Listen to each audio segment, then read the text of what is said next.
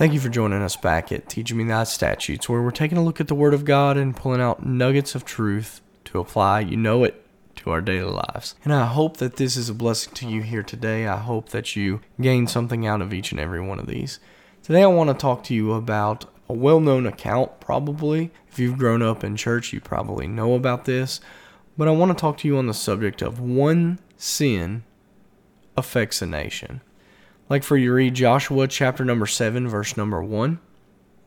And it says this: "But the children of Israel committed a trespass in the accursed thing.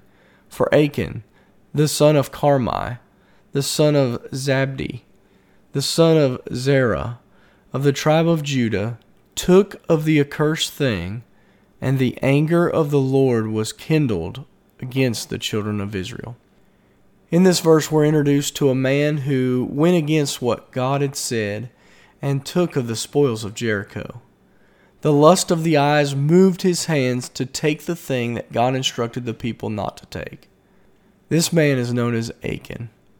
You may know the account really well.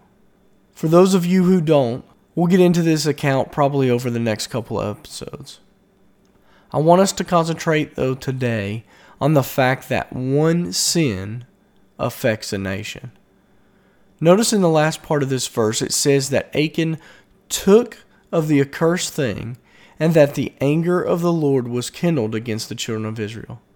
This sin that one man, Achan, committed brought God's anger against a nation. We all know how one man, Adam, brought sin into the world and were born into sin. Therefore, God's anger was against us because of one man's sin. We aren't blameless. We choose sin over obedience to God each and every day. The first thing that I want us to note is that we're all sinners in need of forgiveness. If you haven't accepted Jesus Christ as your personal Savior, I hope that you get that taken care of today. The second thing that I want us to see is that even if we are God's people, in other words, we're saved, one sin affects a nation. Here's what I mean. If you're saved and have one sin in your life, it can affect those around you and our nation. Don't hide your sin and try to keep it to yourself. Instead, confess your sin and get it right with God. You say, how do I make that correlation? I make that correlation because Achan was a child of God. He was a child of Israel.